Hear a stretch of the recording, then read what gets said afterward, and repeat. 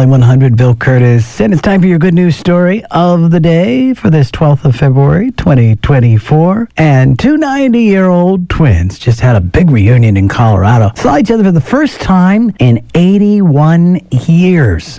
Yeah.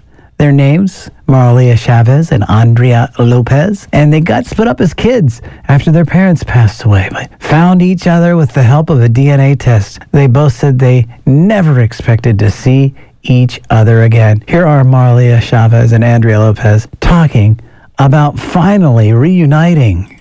The first day when they told me I had my sister and I talked to her, I would have turned like a little bird and fly over here. I say, do you recognize my voice? And she say, a little bit. I said, well, I recognize your voice real good. And I know you're my sister. I'm the more happy person in the world.